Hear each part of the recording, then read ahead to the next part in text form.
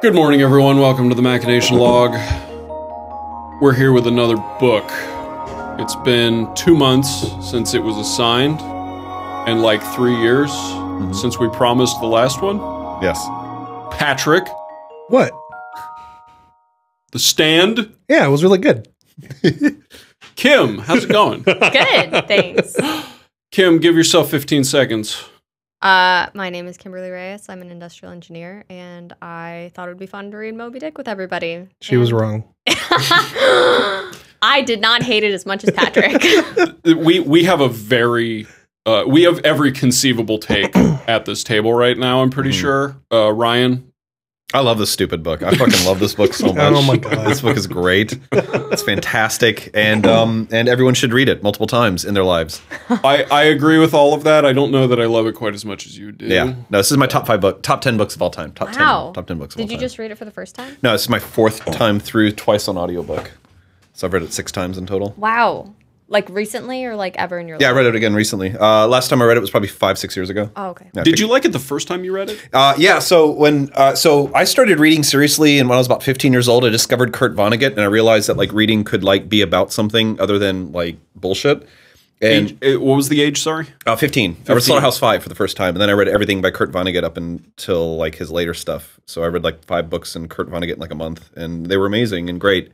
And I read Moby Dick first time when I was about 17, 18. I read it on my own, and I was really blown away by it. And I didn't rate it as much as I do now, as it's kind of like had a chance to like seep into me. But it's really, really great. And I think that Melville is one of the best American writers of the 19th century. And the other ones I would put up there would be like Nathaniel Hawthorne and Jack London. And It's all coming together. yeah, Okay. but if you want another great book by Herman Melville that is much, much smaller, read Billy Budd, which is I like almost as much as this book. Billy Budd's a fantastic, fantastic book. But So, Patrick, when did you start liking fiction? I don't know. I guess when I could learn to read, When was that? I was like 5 or 6, maybe younger. what's the first book you loved? Oh, man. I don't know. I think, I really like book series because I don't like the story ending. Okay. I think the first book series I ever got really into was Animorphs. And, I was at the age what Animorphs was written for. But you would say that you like read seriously when you were reading Animorphs, maybe? Like, No, I mean, like reading it seriously. No, it's Okay. for just fun. I wasn't trying to learn anything. Oh, okay. Yeah. Yeah. But is there a point? Do you believe that fiction has something to teach you? I think it has something to teach other people. I read to enjoy things. Interesting. Okay, I read cool. enough to learn in my job that Mhm. I don't want to read to learn for fun. Interesting. I read the news to learn, but I don't read fiction to learn things. Kim, when did you start enjoying the novel? I, like Patrick, have been reading for a long time and have always liked it. My parents read a lot to me and my brother, and so I grew up loving to read. I don't remember like any first like really. True Loves. Yeah, well, I mean like Harry Potter, of course, but like that wasn't like the earliest one. That is not enough course on this podcast. Oh gosh! Wow. All right. Yes, Harry Potter. I won't say of course, but to the many what? who agree with me. We'll get into that later. Yeah, I've never will read we? them. Yeah, Oh I've my never God. read it. Yeah. I I watched the movies; they were good. Oh, That's okay. a step All in the right Loves direction. Moby Dick. Hasn't read Harry Potter. You're going real down real fast. Yeah, I think I've covered this on the podcast before. I didn't really like fiction until I was about 26. Wow. When I read a book by a guy named Kyle Gold, who none of you have ever heard of, who wrote a book series called Out of Position, which is a set of furry romance novels. They're not that good. How do you know we haven't read those, David? I do. I know you haven't read them because I only sort of know about them. You don't know my life. I can take some educated guesses about it. I can't recommend them, but I really liked them. Yeah. And what was weird was that was sort of the latchkey, because my parents read to me too, and that did nothing. I didn't enjoy fiction at all until I had like this weird moment where I actually cared about a character. And I'm still very systems oriented. I still like character arcs. It's why Star Wars, I have a very specific reverence for the way a lot of Star Wars is put together, because Star Wars cares much more about the arcs of its characters than about its characters itself. But it wasn't until I hit that point, it actually opened up books like Slaughterhouse-5 to me, and Moby Dick. Like, if I had read Moby Dick when I was 23, I wouldn't have liked it. I only like it now because I have this weirder context and appreciation that was unlocked sort of on accident. Which brings us to the book in question. Moby Dick is not a traditional story. I think that's safe to say. Even though it is one of the great American novels, we'll put great in quotes for the sake of at least one person here. This book is about this book is a mirror. Like, this book is trying to tell a story, and it's about a man trying to tell a story in story form. The chapter titles allude to this. The way that it's set up alludes to this. I mean, the story part of this book is the last 3 chapters.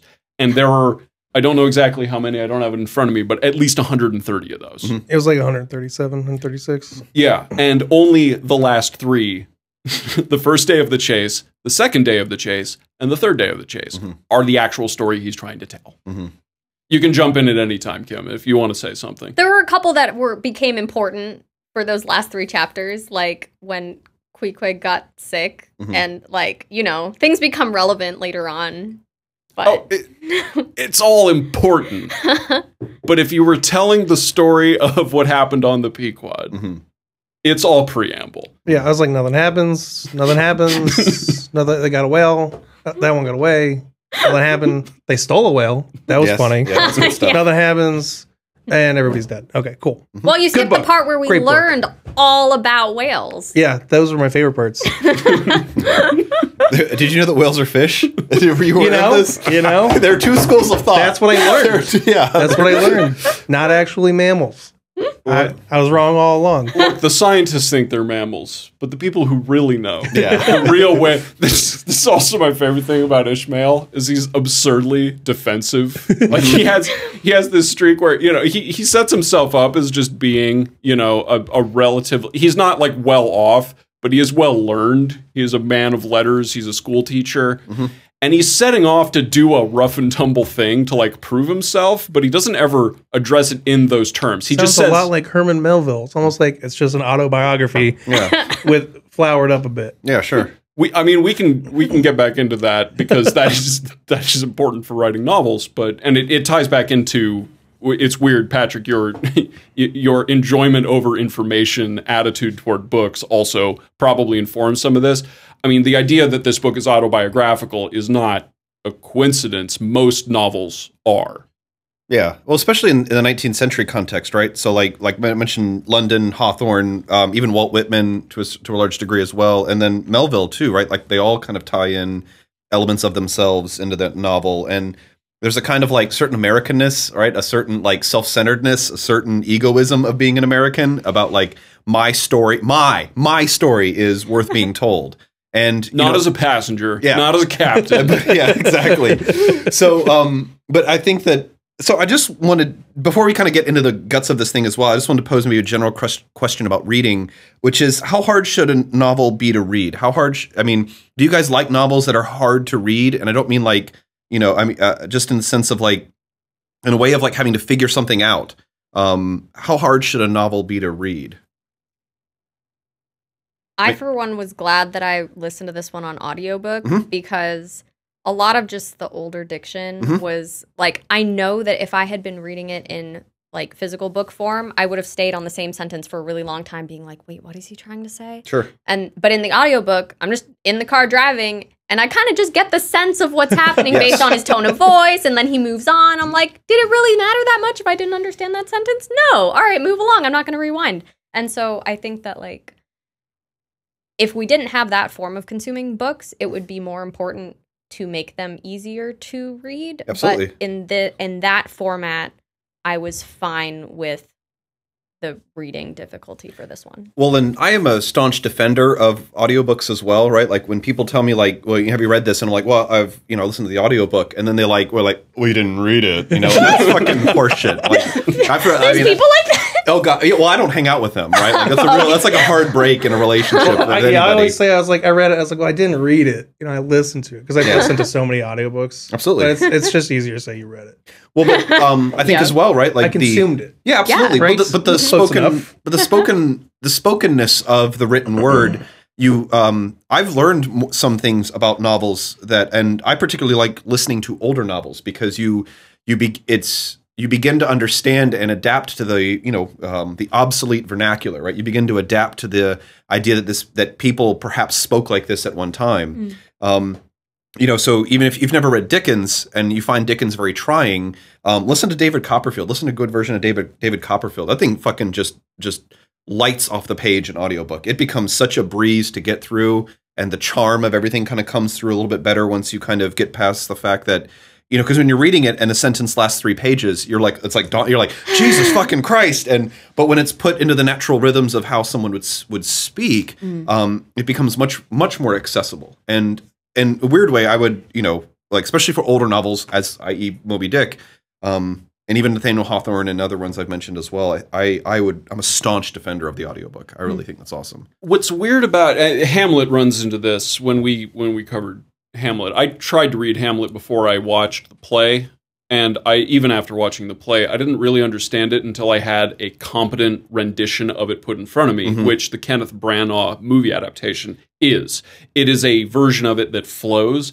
The thing, and I recommended to you guys that you specifically get the Frank Muller narration of Moby Dick. Yes. Agreed. And that matters tremendously because the other guy that I listened to, aside from sounding mostly like a computer, like he didn't know where the sentences ended, I went back and physically read Moby Dick after listening to it because I tried to just, Kim, as you said, I went in and tried to read it. And the problem is that when you're not used to the way and I sort of write the way Melville does, so I figured I'd have a natural advantage there, but I didn't.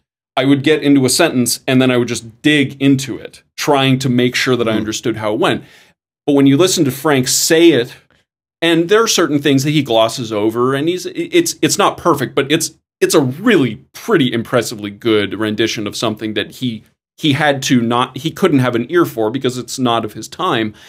What it allowed me to do on the subsequent reading, which I would recommend, I will not be so snobbish as to suggest you haven't read the book, having not physically read it, but instead listening to it.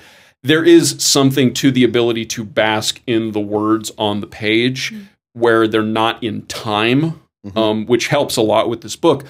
But without having the narration behind it, I didn't feel like I had the pacing right. Like the way that he reads the sentences feels natural, and you can bring that to reading the actual physical words. You're just allowed to stew in them, which is cool. Like that's a thing that was not available to people who didn't have servants to read them books at night. Well, but as well, I've had significant others that I've read books to as I've read them as well, and like reading a book out loud and speaking it yourself on the page. There's a kind of amazing, kind of spontaneity that happens as you read a book out loud, and even to another person or even to yourself.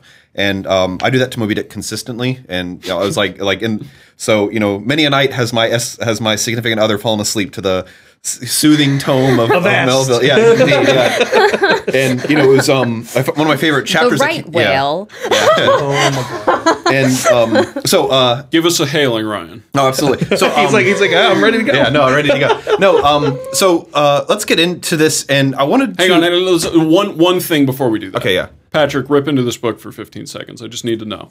I just thought it was really boring. I told you I read, I watch movies, I watch TV shows, play video games to be entertained. If I'm not entertained, it was a waste of time. Okay. And the book is just boring, and that's the cardinal sin for media for me. What would you distinguish as the worst parts of this book versus what you perhaps at least nominally enjoyed? No, I'm fine with you just complaining about it. Oh, that's cool. Focus on the bad. If you took out all of the whale anatomy and cetology bullshit, it would be a 4 out of 10 instead of like a 2. Okay. But there was hours of that book spent talking about his own personal folio of what the different whales are. Right. And then 2 back-to-back chapters going over different heads of 2 different whales. Yes. And a bunch of other stuff that I could have just... Oh, a contrasted view. It did. Yes. I felt like it added nothing to the story that he knows a lot about whales. Okay. how they broke down a whale. I thought was very interesting. Yes. In fact, when they were doing that, I was like, this is a question I didn't even know I wanted answered until right now when they're doing Right. it. That was cool. So like the actual sailing life, I like those parts, but like it's just monologues about whales was a waste of time. Absolutely. Yeah, I will say too, like you're saying, some of those parts about whale anatomy, like that never came up later. Like some of the parts, like I mentioned, like it's like it seems like boring or like useless at the time, but then later it becomes important. But like, yeah, other parts, like 2 hours about whale anatomy, never really came into play. Like you could have had like 2 sentences, and that's fine. The way it comes into play again is if you center on this all being preamble to telling the story, he's trying to, without having the moving picture at his disposal, he is trying to give you a visualization, and he covers this in several chapters. He has several chapters, which again, in his self-respecting way, he has several chapters where he is absurdly critical of various depictions of whales, Yes. historical and scientific. Yeah. Like, and he talks about how none of them fully capture the majesty, which it is sort of what he's trying to do. I mean, that's, and unsuccessfully, as everyone must be. Yeah, his epic shade throwing on whale engravings is quite Like fun. the gold leaf Yeah. of the whale. Yeah. That's true. But I think so. One of the things I tend to run up against, which is that I like challenging books because I'm an asshole and I like to pretend I'm smarter than I am, and so you We're gonna get to Pinch on. don't yeah, worry. exactly good. You get it. But I find that a lot of people who like to enjoy reading like the idea of the author not being there, right? Like the role of the author is to write in such a way that their voice melds into the telling of the story to where I don't have to think, or I can simply absorb the story, information, plot as it comes to me without having to go deeper in between the lines, so to speak, of the novel to really get at what this thing is about. And I tend to, especially in novels that have a more rhetorical flair, where the meaning can be obfuscated within the words and within how the story is told. And one of the reasons this novel is very famous is because Ishmael himself often, I mean, there are 3 or 4 chapters where it actually goes third person. I don't know if you guys found that out, but there are parts of this where like Ishmael himself like talks as if he's not even on the ship at times as well. And Well, there are several scenes that are he's an impossible omniscient for him. Oh. Yes. Yeah, he's an omniscient narrator. Like the guy holding the rifle outside the captain's cabin. Nobody could have known that. Yep. Yeah. Starbucks banter on the ship he's not on. Yeah. And so we, very famously, right, like the unreliable narrator, as it's termed in literary studies, and Ishmael himself as being central to this character. Oftentimes, people, and when probably my 3rd time through the novel, I began to think about a lot about Ishmael and who he is and what he's trying to tell me with this tale. And some of my favorite sections this time around was when he's almost just purely kind of like speculating in like the vastness of what he's up against. And so my favorite chapters this time around were when he's talking about the masthead, when his job is being up at the very top of the sails and you're just looking out for whales, and the chapter just goes off the rails, and suddenly he's like floating in space and trying to describe this feeling to you of being at the very top and being rocked at the masthead, which is being rocked by the boat, which is being rocked by the tides, which is being rocked by God, and feeling this like detachment from where he's at. And then I just find that there's some like beauty in this, right? Like because things that are beautiful are always so naturally striking to us. And yet it is when we find something beautiful, we want to know more about it. And we begin to study every detail about it. And we be wanting to know more and more and more about it.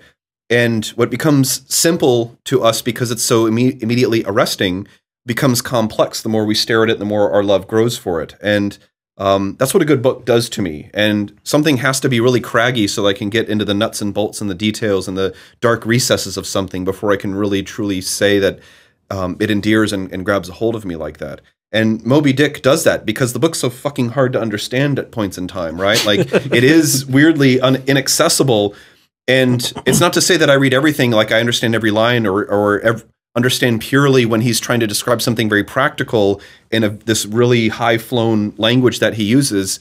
I pass over what I pass over, but I get what I get out of it, and what I get is enough to like satisfy me in the interim.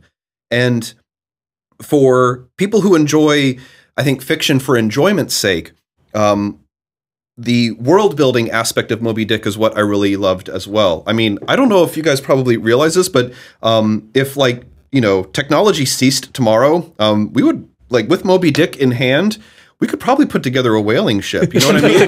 Like seriously. I mean, we know Ship writing excluded. Yes. We'd have to find the boat. Yes, we'd have to find the boat. We'd have to find some ships. But like, there's a chapter on the disassembling. equipment. Yeah, Yep. there's a chapter on disassembling a whale for consumption and how they deal with it. Like, I mean, the amount of like practicable knowledge in this is one of the things I find so enriching, and it's one of my favorite things about it as well. Like Patrick, like that is like really high up in my enjoyment of like being informed, and that filling this fucking picture of life on the Pequod.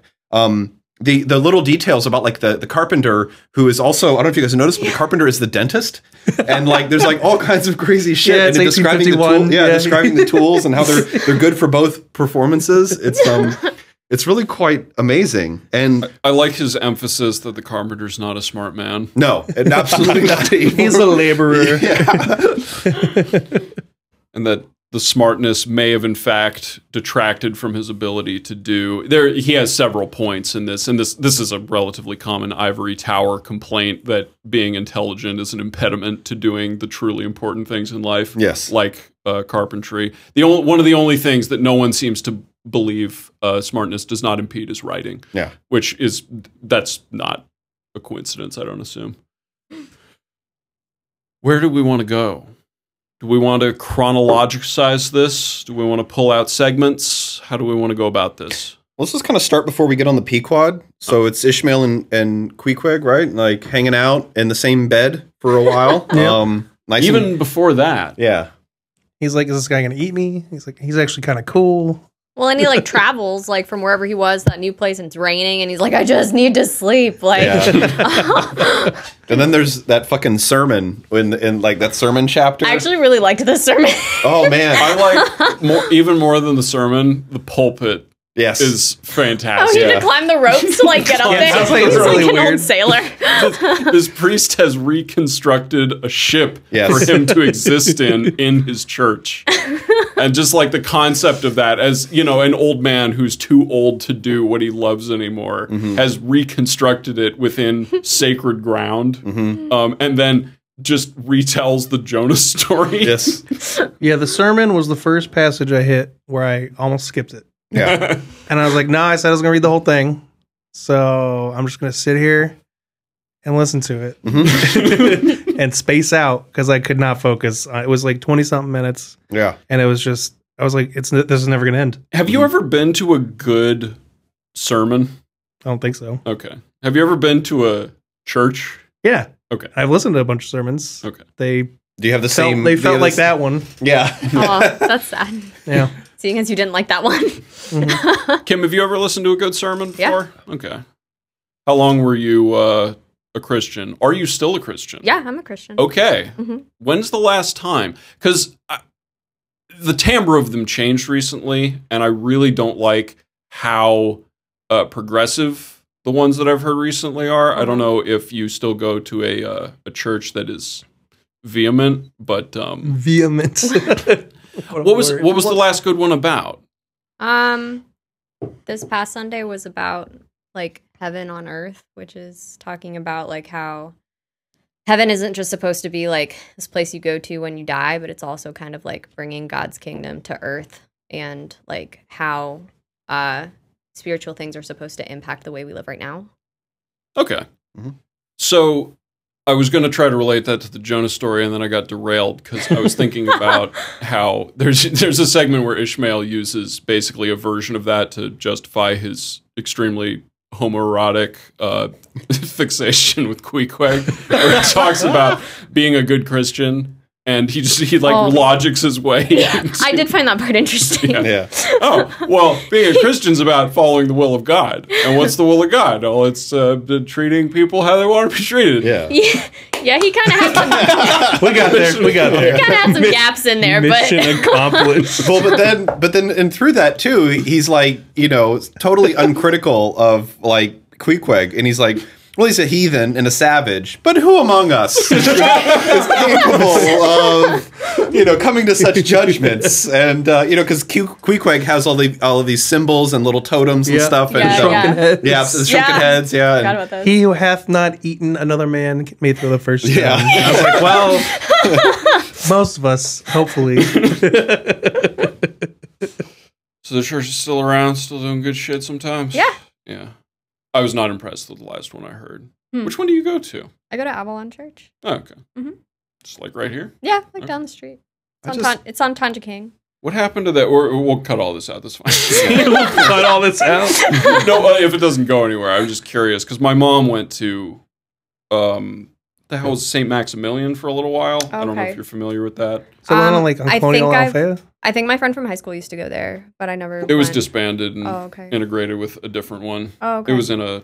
Actually, I guess, are you Catholic or okay? Then that explains why you wouldn't know where that was. Yeah. That makes sense. In my head, they're all Catholics to me. Got it. 'cause everyone I knew was a Catholic. Okay. Which brand of heathen are you? Jeez. I'm my church is non-denominational. We used to be Baptist, so I'm kind of in that realm. Oh, okay. Yeah, I've also gone to Presbyterian churches that I liked. Like in Miami, my church was Presbyterian. Okay. I always figured I have to go one of two ways, which would be like I like this like Old Testament we're damned and we deserve to be damned church. You know? The Jewish route. Yeah, no, like I love like I like so the- synagogues, right? No, I'd always felt that like God being all powerful enough to a point, right, to where you like put a limit on things. Like Calvinism, has like a limit on like how much good in the world can be done and how many people will be saved. Calvinism is one of the most pessimistic Yep, religions. absolutely. That's still around? Yes. Wow. Well, once again, limited number because they're not like bringing everybody in because only there's like in the whole history of humanity, there's only like 250,000 of us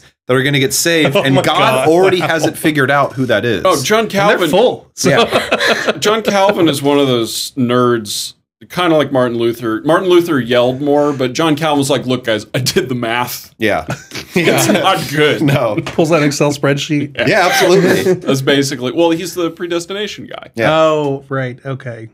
Well, and so but it would make sense, right? That there is this like to that degree where horribleness happens and such, and what appears random to us is not random, right? Like there's a comfort in that, at least that this path has been chosen for me, and I can trust in that regardless of where I'm at. And the idea of like God being this like vengeful entity, right? That like God does punish. God is both the immaculate, but then also all of life, right? There's not like a lot of denominations tend to separate out, right? Like good and evil and them not being of the same essence. And that's not what like Calvinism or even like older Christian traditions believed, right? Like God is everything. And that includes what we would consider suffering, what we would consider horrible or evil or ugly, right? It's all part of that, right? Like even the wasp, which is the most horrid of all creatures on this planet, is of God. I feel like And- it's an Not experience. not the white Anglican. Well- There's an Yeah. experience there. Yeah, no, absolutely. No, yeah. I've seen too many nature documentaries to hold the wasp in any sort of moral high ground. So There's a difference between like original creation and like the fallen world, though. I feel like in the Garden of Eden, like wasps didn't like sting you and cause terrible things Right. like before the fall. Well, that is definitely, and Kim, I assume you can speak to this, but the newer wave of Christianity definitely has this good versus evil vibe built into it. The interpretation of the Bible includes the existence of evil as separate from God, because God is an aspirational character as opposed to being fully. It's not that he's not omnipotent, but God and heaven, actually, that corresponds pretty much precisely to the sermon you were talking about, Kim. Heaven is something you are supposed to bring down to earth. It is not necessarily that it is it's not like part of earth and this in totality is God. God is in fact up here, and you are supposed to reach for him. He's not you in that way. Well, I think one. So yeah, he's not you. I agree with that. But also, like, we don't have to reach for God because he reached down for us. And that, like, well, but that's like what the point of Christianity is that like in Jesus, God was like providing like salvation for humans because we couldn't do it on our own. And so like instead of us like having to try to be good and like do all the work to bring heaven down, he's like, hey, listen, I'm going to tell you what's going on. here's a guy who's my son and he's going to explain everything. Like, here's what's happening. And then like Jesus like told everybody what was going on. And then like God confirmed like, yeah, that's the guy because he rose from the dead after he was like, yeah, I'm going to rise from the dead in 3 days. And then they killed him and then he did. And so where does Queequeg fit into this? well, but more importantly, right? Like the broader question of being on a boat on an ocean where you're merely steering, right? Like that's like what the larger thing that happens in this, right? Like, I definitely want to get back to that. okay, I just yeah. want to keep the chronology because Queequeg is a fascinating character. Like he's a savage in every possible And a meaning of the prince. word. And a prince. That's true. Yeah. I mean, Kim, what is your read on Queequeg as a character? I liked him. I think that like he was like a good friend to Ishmael. Yeah. And I liked the part where like he just decided he was gonna get better and then he did. Like I thought that was funny. Like He's very determined. yeah. Things go his way. Today is not the day to die. Okay. Yeah. Like well, I like that he had to get in the coffin to realize it. You know, Yeah. he's like, "What? Not about this. Not yet. No, not yet. No, Yeah. no, doesn't feel right. Has there been a good movie adaptation of this? No. Okay. oh, How? that'd be- How? Have there been any movie How? adaptations? Yeah, there's. Would they spend all the time on the Cetology stuff if they didn't make a movie? Yeah. Gonna guess they skipped that part. Yeah, no, I like they did pulling down a little thing and pointing out There the would whale. there would just be a book on a table somewhere Yeah. that says Cetology. That would be their gosh. The reference. Coen brothers are equal to that challenge. is all I'm So saying. I've seen What- two versions of this. One with Gregory Peck as Ahab, and the other one with Patrick Stewart as Ahab, and neither of them are good. And those are the two Interesting. best versions available. Did he grow? How much facial hair? Not enough. Okay. No. Neither of them. Not I mean, enough. Put a fake beard on. What are they doing? Yeah, it's a fake beard. Yeah, And Stewart's not. He's babyface. he's too literary for it. Believe it or not. Like Ahab to me always comes off as this like visceralness, right? Like there's nothing.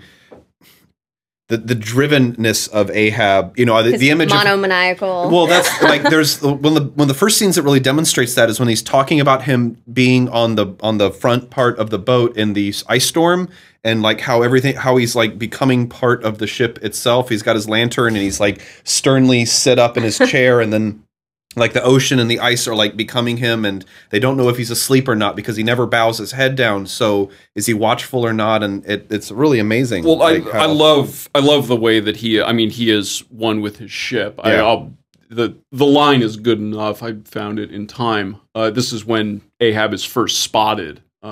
He looked like a man cut away from the stake when the fire has overrunningly wasted all the limbs without consuming them or taking away one particle from their compacted, aged robustness. Like he is a figure. Like he's almost a mockery of a figurine in that way. And he's an evocative character. Like there's a reason why his specific his specific like the peg leg is the easy cartoonish thing to pull from, but every captain is Ahab. Like every captain in everything. Like in Pirates of the Caribbean, Barboza is absolutely Captain Ahab. Some other second example, but that was the most obvious one. What about Star Trek? Is there a captain like him? Yeah. They have captains. What? That's different. That's space. That's luxury gay space communism. Yeah. That doesn't count. What? The whale has been caught in. Is there like a Pequod equivalent in Star Trek? No. They don't have. No, it's too messy. Like Star Trek's a little too sanitized. Like you said, we won. Humanity won in Star Trek. Like we conquered nature. We're at one with everything, and we got rid of what didn't comply, and that's why we hate the Klingons. The guy, in the new movie, the guy who comes through the space vortex and is like, I'm here to avenge my family. Like, he was like Ahab. Oh, okay. So the angry guy is like Ahab. Yeah, Yeah. the villain. I mean, he's basically the villain of this story. He gets everybody killed. Yeah, pretty much. I thought Ahab was the hero. It's a tragedy. What are you talking about? Like, God damn it. Well, we can get to that because is it Ahab or is it Fadala?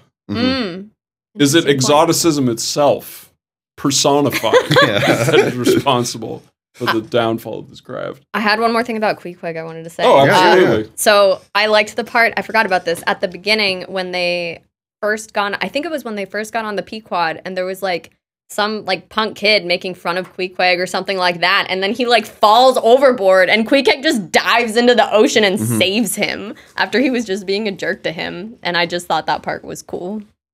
Queequeg is a noble savage, as they would call him at the time. I think this is the exact right. It's the right century. It might even be the right decade to call him a noble savage. Mm-hmm. So the concept of the noble savage is actually much older than I thought it was. It dates back to 1672 by John Dryden in a play called The Conquest of Grenada. In fact, by the 1850s, it was being used sarcastically, so it's entirely possible that Queequeg is a satire rather than a pure manifestation of the concept of the noble savage. Like, that's 100% the character he evokes. Mm-hmm. And continues to. I like Peleg and Bildad. Mm-hmm. I like their voices in the Frank Muller version. Yeah. They're pretty good. Peleg is irascible, and Bildad is there. It's a perfect like buddy cop duo. Mm-hmm. And actually, I guess if I wanted to pull a passage from that, which I'll find if anyone wants to fill air while I find it. You guys got a favorite character? There are a bunch. He spends a lot of time describing them one at a time. Oh, I liked Starbuck. Yeah. Yeah. I felt sad that, like, in the end, even though Ahab was, like, you know, he was like, okay, Starbuck, you can stay on the ship. I respect you. Like, you deserve to live. And then he died anyway! Yeah. I was so sad. He was going to go back to his family. Yep. Should have shot Ahab. And he was just like, his like little monologue at the end where he was like, even now, Ahab, you can turn back like the third day, whatever. And I was just like, oh, like my heart. Is he gonna turn back? Oh no, he wouldn't. He wouldn't turn back. This book is really old. Oh, this is actually pretty good. Speaking of Queequeg. Can't sell his head? What sort of bamboozling story is this you're telling me? Do you pretend to say, landlord, this harpooner is actually engaged this blessed Saturday night, or rather Sunday morning, in peddling his head around town? That's precisely it, said the landlord. And I told him he couldn't sell it here. The market's overstocked. And that's like the first thing you heard about Queequeg, right? Yeah. He's like, okay. So that landlord was so This is infuriating. gonna be interesting. oh yeah, he's grinning at all times. Like that's basically the only description we have of the landlord. He doesn't get his own chapter, but no, this book is so full of gay double entendres. Queequeg especially, but there's a section. I had a copy of the book that I had all my quotes in, and I lost it. But the one I was looking for is there's a section where there's like a barrel of sperm oil, and he's just putting his hands into it, and it has the most just absurdly double meaning bullshit throughout it. It's really good, and I wish I could find it. I might edit it back in if I can find it. Where is the thing I was like? There it is. I like his quibbling about this. Thou knowest best, was the sepulchral reply. The 777th lay wouldn't be too much, would it? Where moth and rust do corrupt but lay. Lay indeed, thought I, and such a lay. The 777th, well, old Bildad, you are determined that I, for one, shall not lay up many lays here below, where moth and rust do corrupt. This is exactly the kind of writing I want to get into when I'm like 40 years old. Yes, absolutely. This is absolutely my bullshit. Yes. I love this kind of writing. It was an exceedingly long lay indeed, and though from the magnitude of the figure it might at first deceive a landsman, yet the slightest consideration will show that though 777 is a pretty large number, yet when you come to make a tenth of it, you will then see, I say, the 700 it's like foghorn leghorn. Yeah. The 777th part of a farthing is a good deal less than 777 gold doubloons. And so I thought at the time. It's all about the denominator, man. Oh, yeah. Where's the 777? Yeah. That's Top to literally- bottom. This is just like a 500-word joke about that. Which you get, this book is separated into as many chapters as it is because it's designed to be absorbed slowly. Mm-hmm. Like it's not designed to be read from end to end. Pat, this is one of the weird things about moving from whatever chronologically. I think we've done several books between them, but The Stand and this book are the two that I'm comparing in my head. Not least because it's the last time we were talking into a microphone about it. But The Stand is a point-to-point story with a chronology, and even though this is a chronology, things are being described, and the philosophy behind whatever is inside Stephen King's head is absolutely secondary to the plot, like things are happening. This book stews. This book is, you can literally, you could do a calendar of this just once a day. You just get up, you read a chapter, and then you go to work, and then you go to bed. And then you read another chapter, because this is your life now, is just read one chapter of Moby Dick. And it would be a very fulfilling life, at least for me, because we all aspire to this. But, Pat, how fast do you read? Well, I read as fast as the narrator talks, because I haven't sat down and read a book in years, but I've listened to, dozens. How big a chunk do you read them, or have them read to you? So I start listening when I wake up in the morning and stop when I get to work, and that's about 2 hours. Wow. Do you? Because I have a long commute. Do you up the speed on them, or do you listen one time? No, I like to listen to the actual cadence. When you speed it up, it's like it's too fast. You miss stuff. For fiction, absolutely. Yeah, I don't like it. Well, you're supposed to be able to enjoy it. Yeah, supposed to, right? Theoretically, so you I want to listen to bask it at the correct speed. Yeah. Do you read, just real quick, does anybody read a lot of, is most of the things you read written in the last 20 to 30 years? Yeah. Yes. Okay. All right. I don't know if that's true for me. I'd have to think about that. I think most recently, but also I like Shakespeare, and I've been on a kick. Like before this, I read Lord of the Flies for the first time. Like I'm trying to read. Yeah, and I read The Wizard of Oz. Like I'm reading older things and that I haven't read before. Yeah. The ones that the other English class in high school read that I didn't read. Well, there's just something to be said for the classics too. So, Patrick, so describing the idea of not that fiction doesn't have a lot to teach us about things, right? I didn't say us. Okay. I just said me. I don't read to learn. I know a lot of people do. Right. With fiction. And I've read a lot of the classics, and I don't like most of them. Right, absolutely. I like Dracula, Frankenstein, and Sherlock Holmes. And everything else I've read, I haven't really liked that much. Right on, yeah. All the monsters. Yeah, I guess. Yeah. Well, no, but Dracula's really picaresque, right? But apart, some of the journal stuff can get a little tedious with the relationships and stuff. But that romantic kind of because he's writing that Bram's writing that in 1890s, something like that, and he's going back almost to that Frankenstein era. And Frankenstein is exceedingly. Frankenstein might as well just be describing massive romantic paintings from scene to scene to scene almost at times as well. And that book has some exceedingly beautiful parts to it, right? I remember really good imagery. Yeah, absolutely. And I remember reading that in because I hadn't read it until I was in literatures in Valencia. This back in 2001. And those are the things that everybody hated about the fucking novel. And I'm like, this thing's only 120 pages anyway, right? You might as well enjoy, and especially the ice stuff when they're in the Arctic and stuff, that shit's fucking intensely good. And with this one as well, right? It just exposes you differently to a lot of what the imagery is on it. It builds it in stages, and parts of the ship come alive, and this thing that can't be any much longer than this house, or any taller than this house as well, has this whole bizarrely contained universe in it. I didn't know that they boiled the whale blubber on the fucking ship. Sounds pretty dangerous. What the fuck? they're heating and boiling this shit. Where's anyway. OSHA, Oh my god. Hey, there's a fire. You're in the ocean. It'll be fine. Don't worry about it. No, it turns out fires are real on ships even when there's water around them. Oh my god. No, I said OSHA though. Yeah. OSHA. OSHA, yeah. OSHA, yeah. No, come and check. Is this safe? No, these guys need a union. Something fierce. Real. These guys if anyone needed a union. That's why they're getting 777th. No unions. Well, but also too the code that I think bizarrely Queequeg tends to be such an exemplar of, right?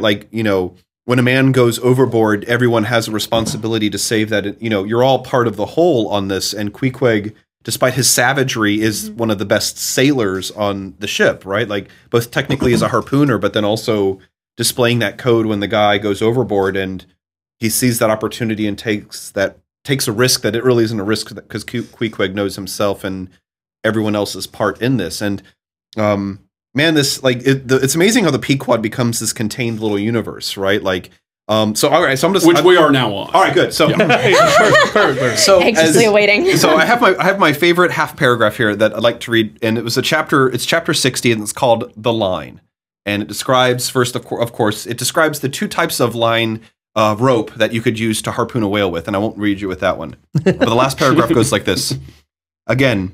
As the profound calm which only apparently precedes the prophecies of the storm is perhaps more awful than the storm itself, for indeed the calm is but a wrapper and envelope of the storm, and it contains in itself, as the seemingly harmless rifle holds the fatal powder and the ball and the explosion, so the graceful repose of the line as it silently serpentines about the oarsmen before being brought into actual play. This is the thing which carries out more of true terror than any other aspect of the dangerous affair. But why say more? All men live enveloped in whale lines. All are born with halters around their necks, but it is only when caught in the swift, sudden turn of death that mortals realize the silent, subtle, ever-present perils of life. And if you be a philosopher, though seated in a whaleboat, you would not, if at heart, feel one more whit of terror than you were seated before your evening fire with a poker, not a harpoon by your side. And this like intertwinedness. I fucking love this line, dude. I like started crying when I'm reading that to like my sleeping significant other, and like once again the envelopedness, the oneness, and it's why Starbuck can't live, because he thinks he can separate himself from Ahab. Right? He believes that when Ahab goes away, that what he will bring back will either be his own failure, a dead whale, or a death. And no, you're all enveloped in this, and Starbuck is intermingled in this struggle as Ahab is, and that I think really beautifully kind of ties this together. Because I have to say this, it's fucking insane being a whaler at this time period. Like, get the fuck out of here. What's the most dangerous thing anybody's ever done here? And it's not like the lamest day on a fucking whaleboat. Like, holy shit. That's a big nope. Never ever do that. Well, just to our uninformed readership, you have a big boat called the Pequod, but you do not whale in the big boat. No, you whale in smaller boats, in teams, going out into this ocean in groups of, little rowboats. Like, get the fuck out of here. And the whales are bigger than the ship. Yes. Yeah, five the big people ship. rowing and one guy leaning off the side. Yes. One extremely imposing, usually black man. Yeah. Who's doing the dirty work of the white male officers at the front of the ship. But the intention is to harpoon, to spear a whale, so that the harpoon cannot get out of the whale, and there is a rope tied to it, and you are now tied to the whale. Like, you willingly tether yourself to this fucking creature. So, it's like fishing where you're the rod. yes, exactly. Now, I have been in the ocean exactly 3 times, and it's because it is fucking terrifying. Has anyone ever? You live in drizzly Florida. November in Do your you- soul? I hate the ocean. Well, being at the beach is different from like being in the ocean and looking down That's the and same seeing as being in the nothing. ocean. No, if you That's look the down- ocean and you're in it. If you look down and see blackness, it's different from looking down and seeing sand. The furthest I've been is 18 miles off of shore, and I will never ever willingly go that far off of the ocean again. It is like I there's agree, like it's terrifying. there's shit living in there, and this is what's weird is that like to humans, right? Like it cannot be. It might as well be fucking space. It is so inhospitable to be in the middle of the ocean, and then what appears to you? I mean, it is space with gravity. Absolutely. But here's the thing. It appears to be this lifeless fucking desert, but no, like it's alive. There's fucking shit in it all around you, and everything wants to kill you. Like, We've been to the moon. We have not been to the bottom of the ocean. oh my God. Oh my The bottom of the God. ocean's Yeah. a lot closer. But the Scary place. the like taking on this challenge of a whaling, right? With none of modern contrivances upon it, and being like capable and successful at it is just such a it's insane. It is the most insane thing practicably, and despite the fact that Moby Dick is fiction, the factualness of it is what is so striking at times. Like, this is what is fucking crazy. It drives me crazy every single time I read it. There is a quote related to that I think Melville does a very good job evoking Yes. that danger, which I brought up here. This one is in chapter 58, just before the line. It's a good. Consider the subtleness of the sea. how its most dreaded creatures glide underwater, unapparent for the most part, and treacherously hidden beneath the loveliest tints of azure. Consider also the devilish brilliance and beauty of many of its most remorseless tribes, as the dainty embellished shape of many species of sharks. Consider, once more, the universal cannibalism of the sea, all whose creatures prey upon each other, carrying on eternal war since the world began. Consider all this, and then turn to this green, gentle, and most docile earth. Consider them both, the sea and the land. And do you not find a strange analogy to something in yourself? For as this appalling ocean surrounds the verdant land, so in the soul of man, there lies one insular Tahiti, full of peace and joy, but encompassed by all the horrors of the half-known life. God keep thee, push not off that isle, thou canst never return. Oh my God. And I think that it just so emphasizes the idea that in the scope of life on this fucking planet, humanity is but a refugee of that, right? Like we find ourselves, on the last third of what is barely a livable surface.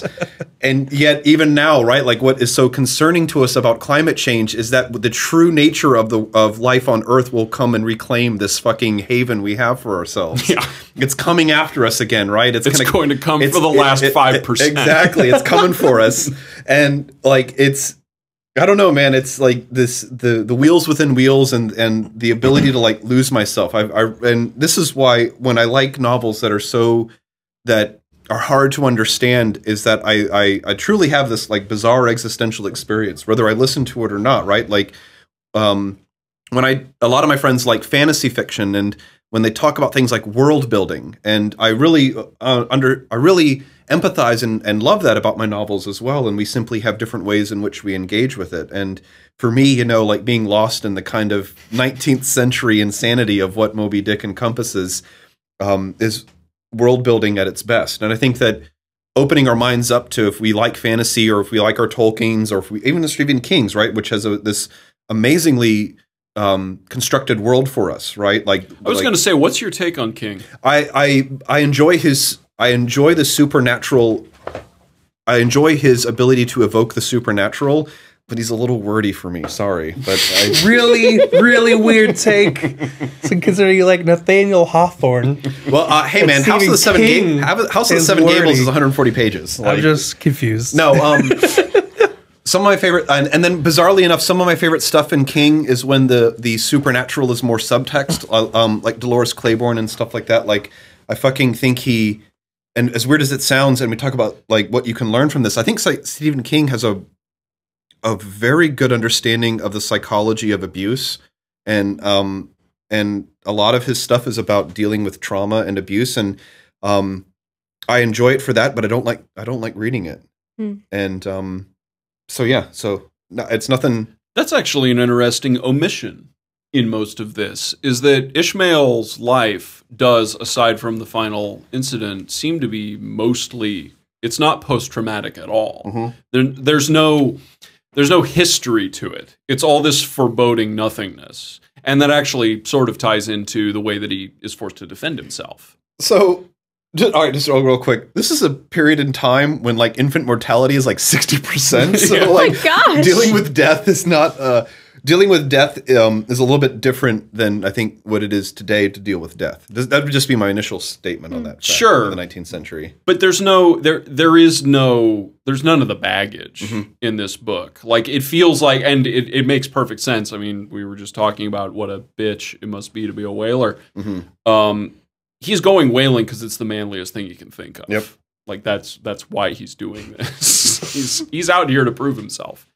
And he has taken a very narcissistic tack in this. He has decided to be the philosopher king of this boat. He spends a very long time doing so, which, Kim, I'm sorry, you looked like you wanted to say something.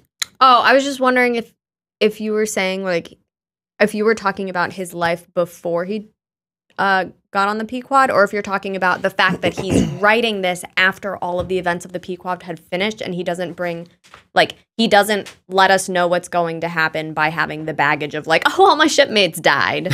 Like, I mean that he doesn't seem to have any. His entire life prior to this ship Okay. seems utterly unimportant even to him. Like he does not see fit to bring it up other than we know he is some kind of instructor. That's it. That's all we know about him. Right. Do we know he's married? Like, do we know anything else about him? I think he's not. So, there, Is he just an incel? I don't Is that think what's it's, going I on? don't, think, I don't think it's mentioned. no, and so there's several, there's takes. There's some hot takes on Ishmael and the literary criticism community. Let me guess, a lot of people think he's gay. Yeah. But that There are good reasons for that. yeah, no. Ishmael is if 3 anything, years on a boat with only dudes, Yeah. you know? Ishmael, if anything, is open to clasps. he is open to the full spectrum of life's experiences. If we could say that. But I think that what I would take from it and how the story appears to me as someone who has had a lot of distance from the experience that he's now describing, and whether that means he's an old especially at the beginning when he's describing the youthfulness which led him to take this journey upon as well.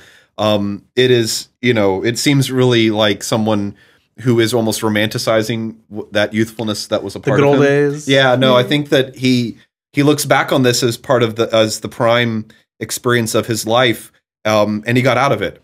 And that is not something to dwell on in a time when most people died before they were 40.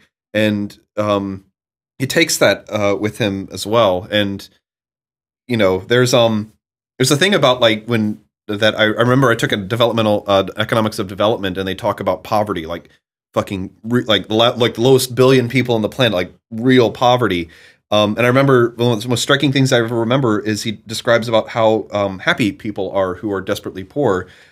Because there's, like you have to create that internally. There's enough bad in the world as well. And there's a thing about the human psychology that allows us and wants to find happiness in front of that. And it's at its most vicious level in the Western world, we call it like gallows humor, right? Like we talk about this idea that what can be so terrifying and horrible in the moment becomes,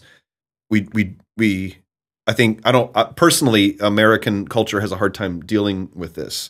Where we talk about people who become jaded about things as well, when it's in fact a natural coping mechanism to turn the terrible into something that can be dealt with. And I mean, that's a topic with many spandrels that we this book is certainly not equipped to handle. But I think with the help of perspective, right, with the help of time having passed this, that this is an old man's tale told in an old man's way, and like very much a grandpa yarn, like being told on a knee. Well, one of the things that makes it so my whale fully. Absolutely, yeah. Let's talk about whales. You got time? I got time, Patrick. I mean, one of the things that makes it so old, though, is that it is, as in Melville's own world, it's monomaniacal. Right. This takes place on a book. It takes place on a book. It takes place on a boat. Yes. Very different book. It does take place in a book, on a boat. There's just the boat. Every once in a while, they see some other people. They wave to them. Ahab shoves off if they can't contribute directly to the story. Yeah, they meet some people. And he's like, "You seen this Has fish?" seen the white They're whale. like, "No." Yeah. He's like, "Bye." Get the fuck out of here. But my son. Ahab He does not give a fuck. fuck off. He's got one goal and one goal only. No, Well, and okay, the part of the hilarity of that chapter is the entirely practicable way in which someone would find someone lost at sea, and Ahab's just like, "Fuck it," like this. Have you seen this whale? but despite the fact, and actually Melville does a very common thing where he says, "Don't you dare take anything in this book as an allegory. This all is true and happened and is real." Like he does. A ton of fucking authors do this, but this is so self-contained. There's no world outside of this. The only world outside of it is danger and menace and darkness and the unknown of where's this whale. Like, the world has been so radically simplified. And this is why these stories, the classics, in a way, get away with this because they don't have Twitter. The world that we have invented, now that everyone basically has a voice at this point, to the extent that term can mean anything, anyone can say anything and anyone else can hear it on accident on the internet. Like, this is actually way more profound in the world of storytelling than I think it's given credit for. Like, you can't write a book about going away because there is no away anymore. And if you were to write that book, it would immediately be antiquated. And this is why a lot of stories, they try to do this, where they're set, many books are not set now. This is a weird thing that came up with, it was a joke about Seinfeld, is that if everyone in Seinfeld had a cell phone, Seinfeld could not exist. Would not be a show. Because the miscommunications would just not occur. You would send a text and it'd be done. And everyone would know what's going on. You can't have a cool story about not knowing where the whale is if you have sonar. Like, that doesn't work. You have to be left to your own devices. And our devices are so much more powerful than our storytelling mechanisms can possibly account for, that traditional storytelling doesn't work anymore. You have to be absurdly qualified or universalist in the way that you tell stories, unless they're about very specific, generally oppressive topics, which is why conservatives absolutely hate the internet. It's the reason why I understand that this feels like it's getting away from the story, but it is sort of what Ishmael wants to do, because the thing that's driving him stir crazy on land, he alludes to, but he doesn't necessarily say it, is that he wants to be away from all the people. He wants to be able to isolate himself so that he can actually be at the center of something, even if it is with other people. It's with a defined set of people. Because when he's talking in the very first set of chapters, I don't know if I have a specific quote from this. When he's talking about, literally in the first chapter of the book, loomings, how everyone on their lunch breaks looks out to sea. And what is sea in the context of what all these people were doing? They were in the hustle and bustle of being in the real world. The sea represents a vacuum. It represents simplicity, even if that simplicity is dangerous. I think it represented the sea. What? You don't think it was an allegory? I think people read a lot into things that maybe just aren't there. I saw, literally, there was a whale called Mocha Dick. Real whale that existed. Giant white whale that did exactly what Moby Dick did. Fucked up every ship he met until somebody finally killed him. There was a ship where this sinking of the ship, the Pequod, is modeled right after. The entire story is the story of her and Melville on a whaling ship for a while until he got sick of it and literally jumped ship. That's it. It's his life fictionalized with different characters. Yeah, and it's way more interesting than that story. So he told this story instead. I think you can find metaphors anywhere, no matter how hard you look. And I just think it's a story about a fun time he had in life, and he made it sound cooler than it was. So the Rorschach Cooler meaning everybody dies. Yeah, that's way cooler than everybody just going home. They had a giant cool whale fight at the end. You know, the whale won. It happens. Sometimes the bad guy wins. Or the good guy. I mean, he's just trying to be a whale, you know. They're the ones trying to murder him. He's just wailing around. But that's not a good Filled story. with harpoons, you know. There's a... and what's wrong with that? What's wrong with it just being a fictionalized version of his life? Why's that got to be a metaphor? What? Because the stories are only interesting in their ability to mirror. The Rorschach test became famous as a way to accidentally get people to project things onto arbitrary elements. The thing a Rorschach test needs to be useful is it needs to be fractal. It needs to be detailed enough that you can stir it up in your brain to be whatever thing is on your mind. If someone were to give you a square and tell you to describe the square, the Rorschach test principle of projection doesn't work, because you can see a clear delineation of the square. You may be able to describe its negative space. You may be able to describe the right angles, but it's very limited. A Rorschach test is just an ink blot. It is a shape that can be formed any way you need it to be formed. And I'm not saying that this in some way absolves Melville of being vague or of fictionalizing his own life in either a self-aggrandizing or in a pedestrian way. I mean, the story could be more interesting than it is. But what makes this story cool is that it is written with a kind of prose that, for some people, works quite well and is broad enough yet simple enough that you can generate metaphors, and metaphors do have value. They are inspiring, which is maybe the most useful currency that literature provides, is inspiration. Not necessarily to write more, but to do and to think about things. Which is why we're doing a book club about this. I mean, if we were just going to read Moby Dick, there's plenty of value to be derived from simply reading Moby Dick. But I'm willing to read books I don't even like, watch movies I don't enjoy. Because what we're doing right now, the Rorschach test of sitting in front of microphones and recording those thoughts, is in itself inspiring and pleasurable, regardless of the content involved. And Moby Dick provides a tremendous amount to work with because Herman Melville wrote a big book that, though it is about a simple topic, he talks about it at length with flowery prose and in a vague way that he is almost, despite it being autobiographical, is almost not involved in. Like, yes, there was a whale and he went whaling and he jumped ship, but those are very, very specific details. He had to fill in all the rest of that. Yeah, it was all getting the whales, breaking down the whale anatomy, cytology. Well, I mean, he didn't add a whole lot except characters and everybody dying at the end. Yeah, all the characters like the carpenter. Yeah, And like which are people who were probably fictionalized versions of people he knew on the ship. Mhm. As are most fictional characters. Just saying.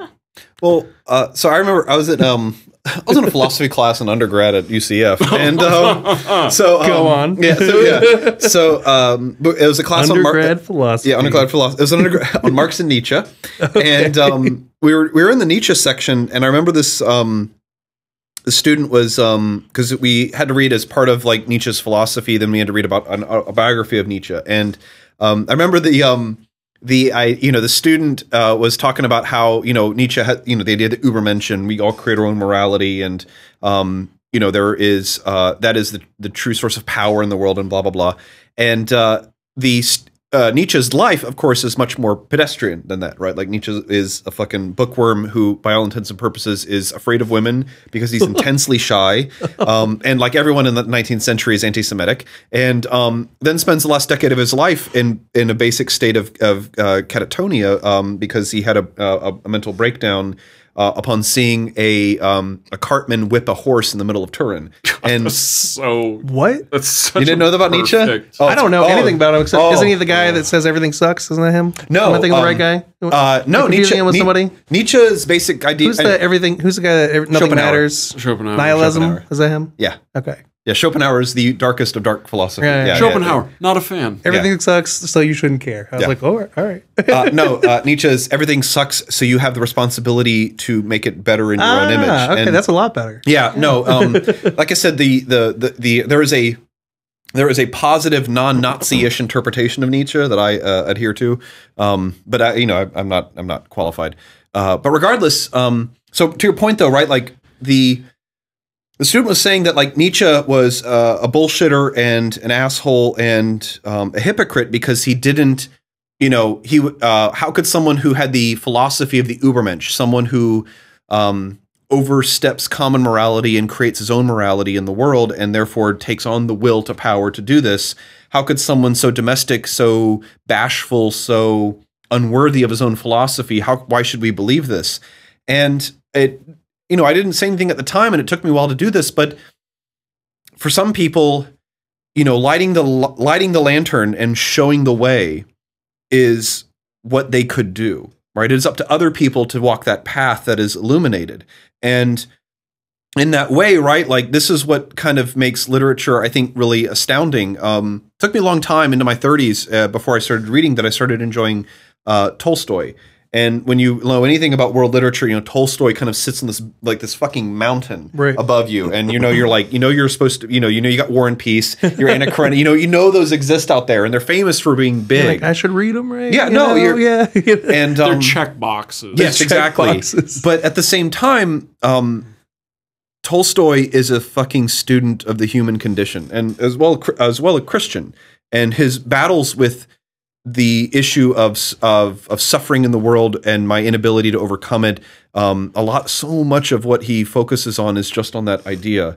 And Tolstoy himself is a fucking aristocrat who loves poverty, and all of these bizarre contradictions that come out of this, right? The biography of the man himself, imperfectly realized in his life, is more perfectly encapsulated in his writings. And in that way, I've heard Stephen King is kind of an asshole, but at the same time, he displays a sensitivity in his writing that if he came across a fucking wounded animal on the side of the road, he would be incredibly fucking tender to it. There's this inability and complexity in human life that literature can encapsulate so much, so purely than the human experience as we live it can realize it, because we are imperfect. And but you could spend 10 years writing something like this and make it about as perfect as you could make it. And if you had 10 years to live a day, or as like Groundhog Day, one of my favorite movies, if you had, tens of thousands of years to make the best day possible, what would you make it into? And that's why I love literature. That's why I love literature that tries so much harder than just to be what it's about. And man, oh man, like coming back to this and seeing Moby Dick again for like my 7th reading now, just gets me. It just gets me, man. And I find the depths of this thing I never find the bottom of it. It just keeps coming back to me over and over again. And much like what we love, right? Like I'm sure you have favorite books, and you have favorite books or favorite movies. We can return back to them and see what we enjoyed, but then also usually find something we've never seen before. And that is really, really pleasurable. And I understand that The Stand is something like that for you, right? And Moby Dick is something like that for me, and things like that. And so, but that's why we read, right? Like that's why we enjoy what we enjoy, and that's why we get around to sit around and talk about these things. Because if we were sitting around here something that I didn't particularly enjoy and see that, I could still hopefully respect what I didn't enjoy. Yeah, we got a saying in law that reasonable minds can differ. Mm-hmm.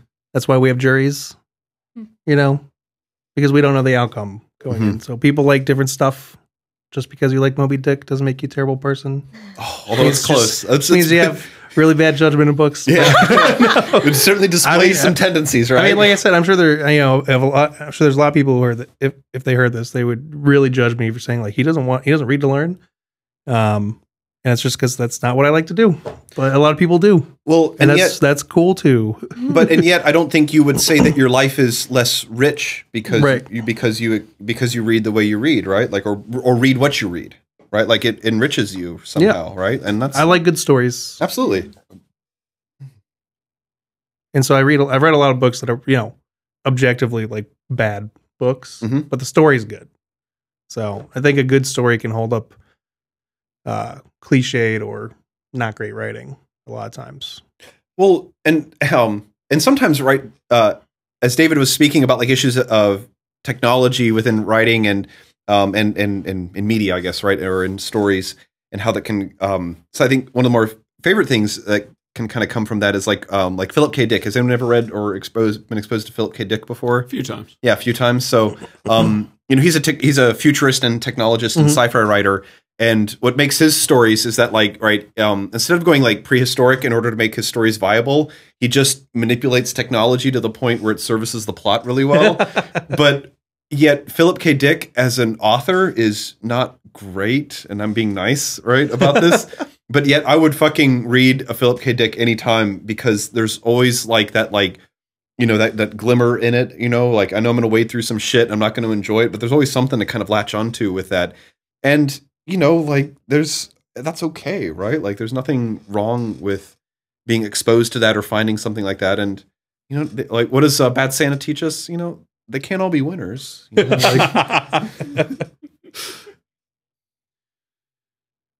sounds like we're in the closing thought territory from the way that was going. Kim, do you have anything you want to say before we go into that? In general about Moby Dick or about that? What? Anything.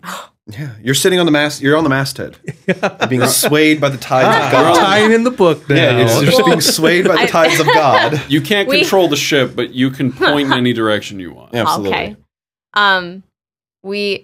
We briefly talked about Moby Dick like a couple weeks ago, and one thing that you brought up actually like struck me and it was that like the story, like we were just kind of talking about how like there was a whole bunch of stuff that like didn't happen, and then the last 3 chapters, like all of a sudden, and then it's like everybody dies. Like it was just very like low on plot, and then, yeah, and but like one thing you mentioned was that like all of the details and all of the things along the way to getting there just kind of like pointed out like, well, it mattered to that guy, like the like you had kind to of be there. like I just like and it just made me think like, yeah, like it's just very like, isn't that just like all of humanity where like, see, now you're getting it.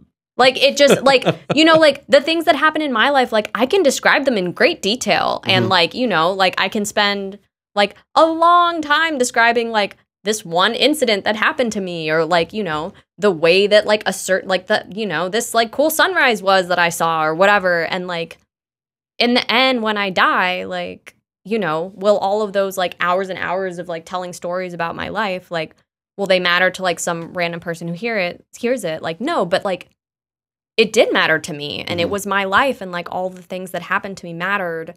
And so it was just, yeah, it just really struck me when you said that. I was like, yeah, you're right. Like this book, like, even though, yeah, we spent hours listening to like whale anatomy and stuff, but like these, as far as the book goes, like these were real people on a ship with real relationships with each other. And like, this is this guy's like actual quest to like find this whale. And like, he was so focused on it. And like, it was just this driving thing. And like, he had this thing with Starbuck going on. He was like, no, don't do it. And like, he like still wanted to get the whale, and just like, it just like, yeah, like when the book ended the first time when I read it, it was just like, what? That was it? Are you kidding me? But then like once you said that, I was like, oh yeah, like the whole thing mattered. And yeah, I just thought, I don't know, I just really liked how you said that. So I don't think it's beneath you to write 20 pages about the different kinds of sunrises. I think you could do that if you really tried. I don't think anybody wants to read a book about me writing legal briefs all day.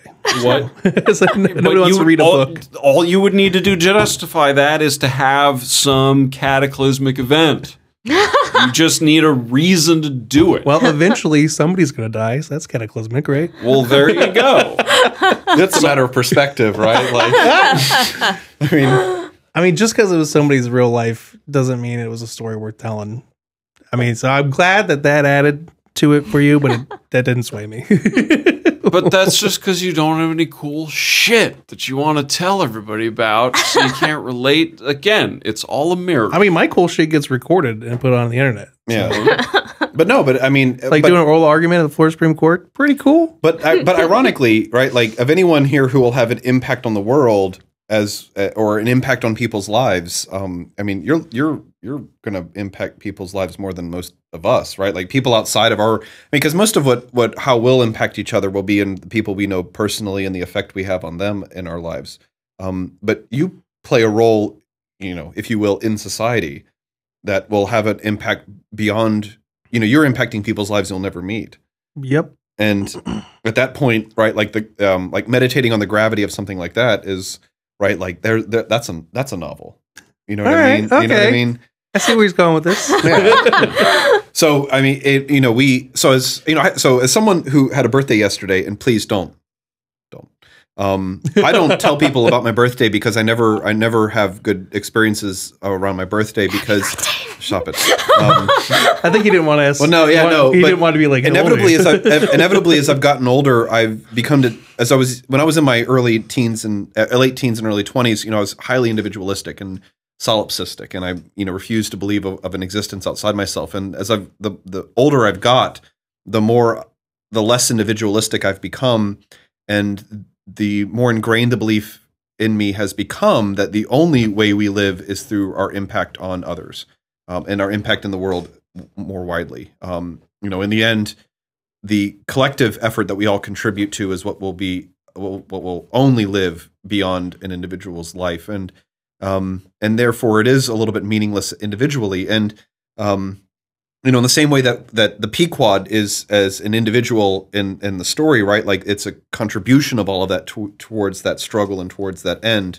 And it's why it's such an amazing metaphor that there's an individual loneliness in the whaler's life, and of course this made hilarity in its fleeting interactions with others, right? The other ships that they come into contact with. I mean, sometimes they're so perfunctory and brief as to be almost hilarious if they weren't so bizarre and rude, and yet then sometimes so incredibly intimate. One of the weird little facts is that like every ship has an individualized signal, and there's like some great compendium of signals that is like that each captain has made a hold of, so that you can distinguish any whaling ship from each other.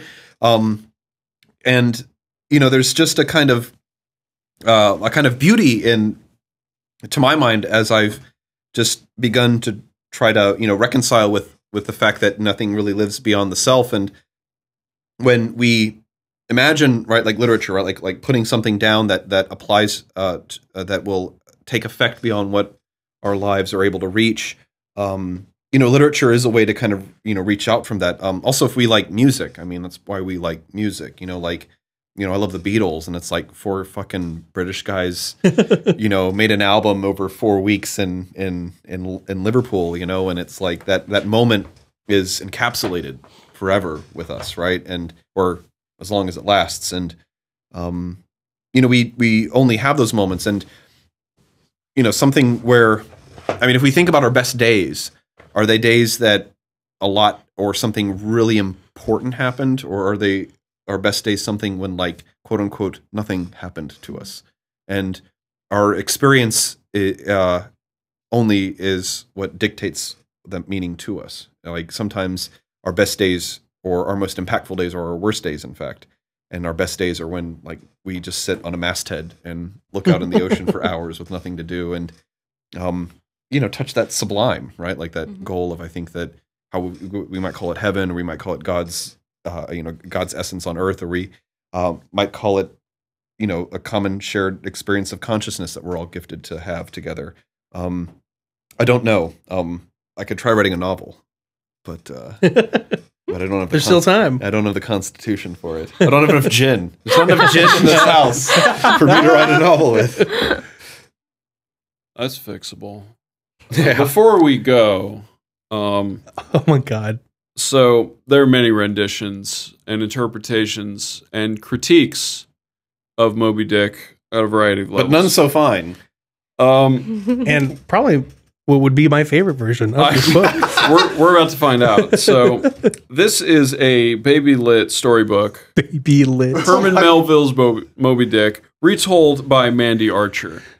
And I think this is useful because if you wanted to compress the 500 or so pages of Moby Dick, I don't actually know how long the book is. 23 hours. And this is one way you could do it. Is to the second. And it's interesting to wonder what someone would consider valuable to a child from this book, which is why I wanted to see what Mandy Archer's take on this would be. Yeah. Can you read it in the way where you like show us the pictures on every page? I can. Thanks. I think my favorite part is there's no title page. They just jump in. Like the inside cover is the first page of the book. Is this a board book? This looks like a board book. Call me Ishmael. Weirdly enough, not how it starts. Get the fuck out of here. Wait, what's the first line? Environmental storytelling. It's got it on its bag. I was a sailor. I was tired of being on dry land. It was time to go back to the ocean. Okay. It's like the first 3 chapters. I love it already. Yep. It's got the Spouter Inn with Peter Coffin's name right there. Very cool. The port was busy. I had to share my room with a stranger. Don't be afraid now. Queequeg here wouldn't harm a hair of your head. In just one night, Queequeg became my best friend. Whoa. And it's got There's a lot of subtext there. Oh, yeah. No, it's what is omitted is just as important as what is written. Queequeg and I both wanted to join a whaling ship. The Pequod was looking for a crew. Some said Captain Ahab was moody and fierce. He was nowhere to be seen. For the first 30 chapters. I really love this book. It's better to sail with a moody good captain than a laughing bad one. I like that just every page they have one quote from the book. Awesome. I got a picture of the Pequod, the masthead, and the prophet. Yep. The prophet Elijah. Oh my God, those pictures are hot. Oh, we'll get to it. The Pequod set sail on a cold Christmas day. The crew came from every corner of the globe. So at this point, my primary audio recorder had an aneurysm, and though I do have my backup audio for this, I'm going to omit the majority of our read through this picture book because, as fun as it was in person, you do kind of need the visual reinforcement. It is $12 on Amazon if you want to enjoy it yourself. Ishmael and his shipmates search the ocean far and wide. Will they ever find the white whale that sailors call Moby Dick? Tune in. You'll find out in about 90 seconds. Yeah. Or, in the case of the book, 148 chapters. Age 3 to 5. Really good hit all key points. Oh, yeah. Hilarious. I'm so glad you found that. Yeah. The next time I have family in town, I'm going to borrow that book. It's a really great addition to the podcast. Expose the youngins to Moby Dick. Get them hooked early. Maybe Oh, this book ain't so absolutely. bad after all. Have you ever read a pictorial Bible version? Oh, yeah. Okay.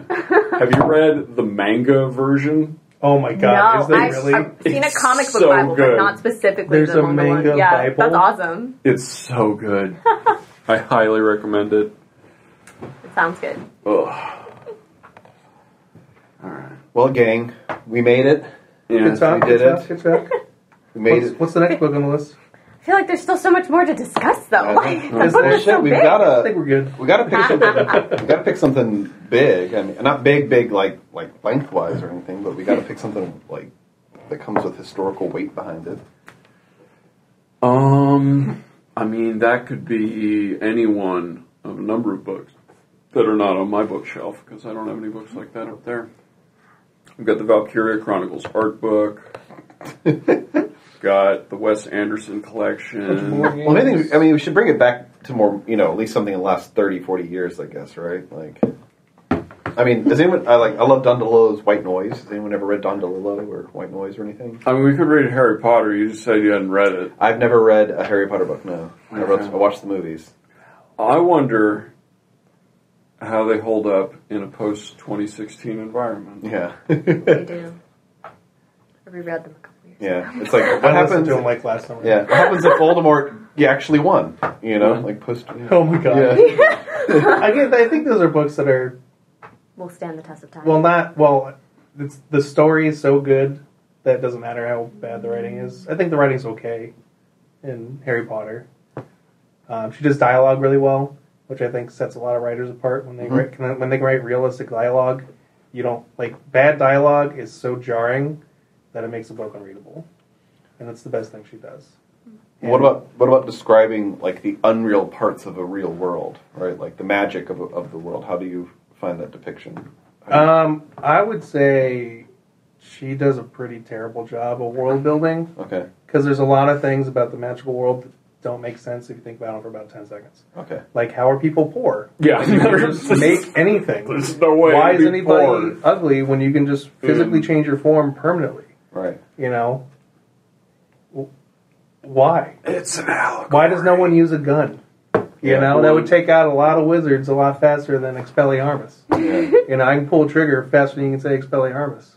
The one critique I've read about that was that the Ministry of Magic is rationing magic. That there's a set amount of magic in the world, and they harness the Ministry is about Like a fan distributing theory that. or something? No. That's what I just internet. Maybe an internet It's video probably that I run fan across theory. or something. Also, there's no jobs. You either work for the Ministry of Magic or you teach at Hogwarts.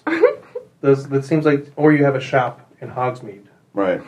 That part makes sense. Or there's nothing to do as an adult wizard after you graduate. But then also people Which are is weird.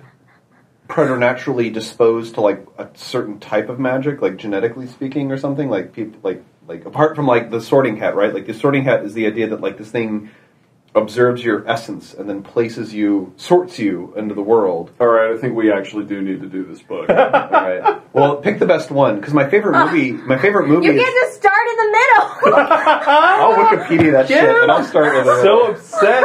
My favorite. You've never read them before. You can't just start in the middle. I've seen the movie. I don't know. Oh my god! I've seen the movie. My favorite of the movies is The Prisoner of Azkaban. Is That's the best book. okay? It's the best one. Okay, cool. We could read that. And I think We'll do that. I think it's the only one without Voldemort too. Yeah. But I love that movie. Oh, that's my favorite movie of the Harry Potters. All right. Well, No. I guess we got a book. Well, we don't have to do Harry Potter. No. But if we were to do it, that would be the book. You think that's the best book too? Prisoner of Oh, Azkaban? that's my favorite one. Okay, yours as Oh, well. That was my favorite one growing up. Yeah. Really? No. Okay. Well, there's a consensus here, right? I'm going to talk shit about Harry Potter on a podcast. Okay. I Well, don't all think right. So we could do movie/book review or something of that as well. Like, Huh? but then Yeah, there's I mean, a lot of things she does very poorly, but Okay. there's the story itself is just so good. if there's a book you would choose to review, what would it be? Well, Because I he's already. made the stand. I mean, Yeah. you had your choice. I already picked. Yeah. Well, so okay, I haven't read it yet, and nobody has spoiled it for me yet. So if I tell you what book I'm about to read, don't spoil it. Can you? I promise. Yeah, I probably. What? I don't read. David's I don't good. hear Yeah. I do agreements. this podcast to convince me to read. Yeah. I don't read. Okay, but if you've already read it, don't spoil it. So I haven't read the Count of Monte Cristo, Right on. and Oh, no. so Oh, no. but it's really really No, long. Yeah, I do know. well. Yeah, do well. That's why But I said I no, and it's old. But It's it is old. Yeah, it's old and it's long, and I just I've seen the movie. I I've got. heard the movie, the book. I haven't seen the movie either because I want to read the book. Anyway, so I got that with my other like free Audible credit, and then I disabled my Audible account, Yeah, so I yeah. have it now, and so that was going to be my next thing I was going to tackle, but it would take forever, and so I'm not going to say like, Interesting. oh, we should do that. I just know I'm going to read it at some point. Interesting. Okay. Yeah. Patrick, I mean, if there was another one you'd recommend or something that everyone should read. Ooh, man, I don't know. Because I wouldn't really recommend a lot of books I read because they're not like good literature. Good. No, Oh, I no, I just- mean, no, but just something that I just that read there's The Princess Bride. You guys read it? That- William Goldman. Yeah, no, that's Yeah. good stuff. I've read the book and I've seen the movie. Yeah. Yeah. The movie's awesome. Like my current favorite series is called The Dresden Files, but it has a lot of problems. Okay. The main one of which is It sucks. I think the main character is pretty clearly like an author avatar. Like if I was a wizard, this is who I'd be. Okay. And the misogyny is just really rampant and unapologetic.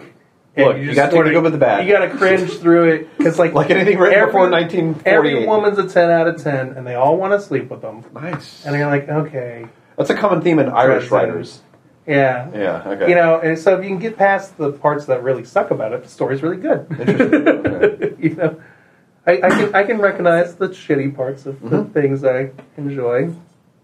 And it's not about looking past it; it's about just accepting that Looking part sucks. straight at it. He could do that much differently. Yeah. I think if I was his wife, I'd be like, "Is there something wrong with me?" Why are all these women so hot in your books, and why do you bang them all? Yeah. Spoilers, I guess. Spoilers. Jeez. All right. Well, we'll pick one of those, and then we'll reconvene in 3 to 12 months and we'll see how it goes. Absolutely. Cool. Well, it's Then- not big It's Dresden fun. Files. Yeah. They're good books, but they're not worth talking about. Settled. Okay. We're going to shut this thing down. Kim, thank you for joining us for the first time. Yeah, this was fun. Thanks. Ryan, Patrick, thanks for being part of Magnation Law. Good morning. Well,